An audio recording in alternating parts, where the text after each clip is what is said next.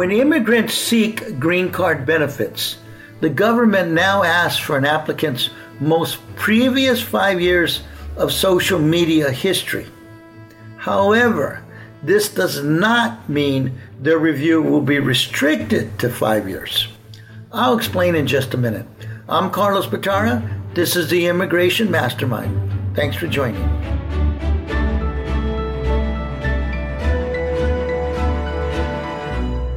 This is part 3 on the potential dangers of social media posts.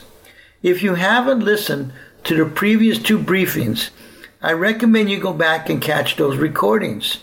You'll get a stronger sense of how the new rules can affect your chances for immigration success. Let's get started with today's topic. When is the 5-year limit likely to be exceeded? When investigators spot potential red flags. Here's an example. Let's say you're seeking to immigrate a future husband or wife for a fiancé visa from abroad, a K-1 visa. One requirement is that you're both single. On your social media handles, it lists that you're married. That's a problem. It will lead the government to question your eligibility. The purpose of a fiancé visa is to get married in the United States. If you're already married, you're disqualified. Curious about your status, the government will want to look back past 5 years.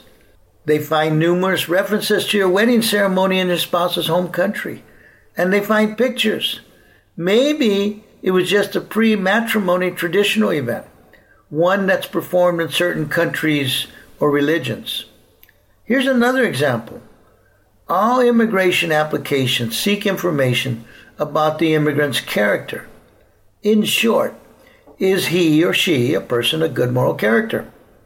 One question asks whether a person has committed any bad acts that would be crimes for which they were never caught or punished.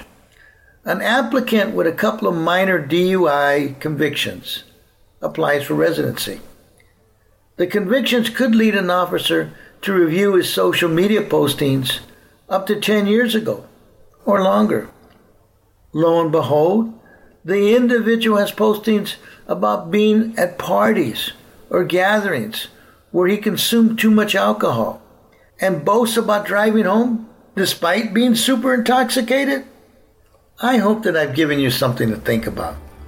Thanks for listening, and keep your chin up, no matter how hard the road ahead seems, because together we can make the world a better place, one immigrant at a time.